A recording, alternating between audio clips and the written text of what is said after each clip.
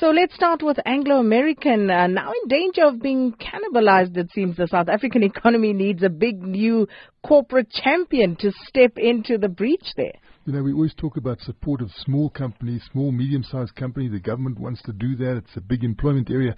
But we must realize that those small companies do well when they're big companies. They feed off those big companies. And we need to protect our big companies. We haven't done that with the Anglo American. I mean, should the government have allowed the primary listing to go to London? No, it should not have. If that primary listing was in South Africa, would that company have been in better shape? Yes, it would have. Did the Australians do the right thing by not allowing BHP Billiton to have the primary listing in London? Yes, they did the right thing. Are they better placed because they have primary listing and main listing is in Sydney? Yes, they are. And I think that is a lesson we have to learn. We have lost out now on Anglo American. You see its plight getting worse and worse. And now a big Indian investor, Anil Agarwal, has taken 13% of it through his family trust, and he's saying no, he's just sitting there watching. But of course we know that he's linked to Vedanta. We know that he has previously 7 years ago bought Anglo-American assets, zinc assets in the Northern Cape, and he's turned them to positive account. I mean, he paid off those assets, the 1.3 billion in 2 years. He paid it off. He's now sitting there doing what Anglo and Goldfields couldn't do. He's putting up a new zinc mine at Gamsberg there. It's 40 years, you know, in the making. We've been waiting for that.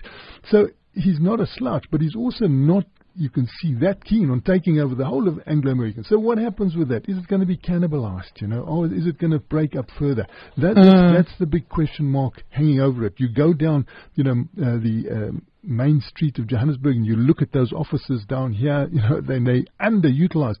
We could have, would Anglo American have been better had it stayed even as a big conglomerate with 650 different operations going around? Not only mining, it was in industry, it was in commerce, it was in paper, it was in timber, it was in food, it was all over the place. Would it have been better for South Africa now? Yes, it would have been, because even though it is the conglomerate that London doesn't like, it would have been better suited for a place like South Africa if we had stayed here at this point in time. If it had all those tentacles going out into industry, etc., we would have been in a better place. Did the government do the right thing? No, it didn't. And when it was in industry like that, and the walls, the tariff walls were brought down so fast, you know, even Anglo at the time said, you know, you're being holier than GATT. We have a situation where we have a general agreement on trade and tariffs, and these we are allowed to have, and we can bring those down at a certain pace. The world agrees on that. You don't have to just slam them down and make all the walls of protection disappear overnight.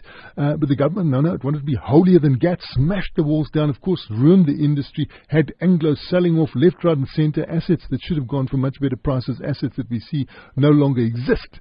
So I think that we need to learn a lesson here. We do need these champions. I know there are bigger companies coming up now in non-mining areas, which is great. Perhaps the next big champion is going to be non-mining. I mean, we see the Bidvest, we see the discoveries, we see how well they're doing. Perhaps these will be the big champions in the future. But we know that the previous mining minister, Ngaka, before he was sideways pushed, I mean, he said we should have a big mining champion. It should be a private sector company. Let's try and build it. But of course, he didn't last very long, Ramachlodi. The new mining minister doesn't seem to have any intentions along those lines. In fact, what was the impact on Anglo American of the way the Department of Mineral Resources acted? Negative, because it created uncertainty. That uncertainty impacted on Anglo. What is now left of Anglo? We see what they've done with their coal assets now. They've put them into a situation with iron ore in a separate company. Why do they do that? They say the South African assets now, coal and iron ore in a separate company. It's more flexible. What does that mean? They're going to sell them off. Well, they were going to sell them. Then they decided, no, they were in a better position not to sell them. So uncertainty all over the place. What have they done with their diamond assets and platinum assets? Also put them into a separate package, just South African there. Does it look like they're going to sell them off? Well, they're not saying so, but, you know, why package them into something separate to make it more flexible in case there is something? So we sit there with a company that could have been playing a big role as we need it now. You know, this economy, there's not enough growth in this economy to support the closure of the inequality gap, to support a reduction in poverty, to, you know, support employment. And we have shot ourselves in the foot. The South Africans have shot themselves in the foot. You know, doing what the Australians did with what was our company. We had Gencor, we put it on it went to London, it became Bulletin, and then became BHP Bulletin. They're in a better position from our actions than we are with our own actions, So, hopefully we learn the lessons. We can learn the lessons, but we have to realize that we've made a lot of errors here, and that you don't play around with listings. You also don't play around with making your Johannesburg Stock Exchange weaker. Because taking those primary listings to London, those people think differently.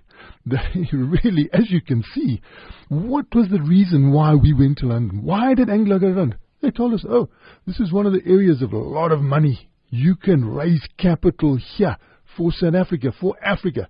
Did they raise $1? Not $1. Did they pay a lot of dividends into that? Yes. When they didn't pay dividends, was there a shouting and screaming and kicking match? Yes. So those people are very demanding when you go on those stock exchanges. We were far more understanding of the long-term nature of mining and how it should operate here. So I think it would have been much better bet had the primary listing stayed here. And hopefully with we need a Joburg base. We need a lot of companies now with a Joburg base but a global face. So from now on, mining's role as an economic transformation lever, a lever that could be used and should be fully utilized. How do we go about that? Now we're seeing that mining is an economic transformation lever. We know we're sitting here in Joburg. What did it do? It huge leverage all over the place. Africa is realizing that, that can be done in Africa. We, having learned the lesson, now have forgotten the lesson. And we need to realize that with the new Africa mining vision, and they're telling us, they're coming in from Africa with the new Africa mining vision, how you should deal with your mining, with also a new development center, African Minerals Development Center. They've even got a development center. So, and we know also, of the Zambezi Protocol and all these things going around. There are new visions. Come on. Let's take heed of these new visions. Make sure that when we do go into mining now, we use that leverage to the full. We know that it works. We know that it can float a lot of boats. So we can know that there can be a flurry of economic activity around mining investment and supporting structural economic transformation not related to mining. Let's make use of that. And we've still got, trillions of dollars worth of metals and minerals in the ground. We know that platinum's going through a hard time. We should be looking at platinum. The government should learn the lesson that I hear when I go to Botswana. How can we help when you're in trouble? We don't hear that question being asked. And you can't go without talking about this. A new online marketplace has been launched for the buying, selling and storing of platinum metal. Yeah, well, I'm a promoter of platinum. We've got such a wonderful treasure chest of this fairy dust, as I call it. It can do so much, but it's in a bad way at the moment. We can see the price. You just announced down at 9.54. Not a good price. And then you also announced that the rand is so strong. Those two things are going to hurt platinum very, very badly. And what are we going to do about it? What are we doing about it? It's a big employer. So you see now the World Platinum Investment Council that has been created. That World Platinum Investment Council, it wants to promote investment in platinum, just like we've got investment in gold and silver. Why not platinum? So they have managed to get platinum onto the Bullion Vault online trading marketplace. And this is a lower cost marketplace. People can go in there and people will be able to buy, sell and hold platinum as an investment in a cheaper way in the Bullion Vault in London, safely and insured.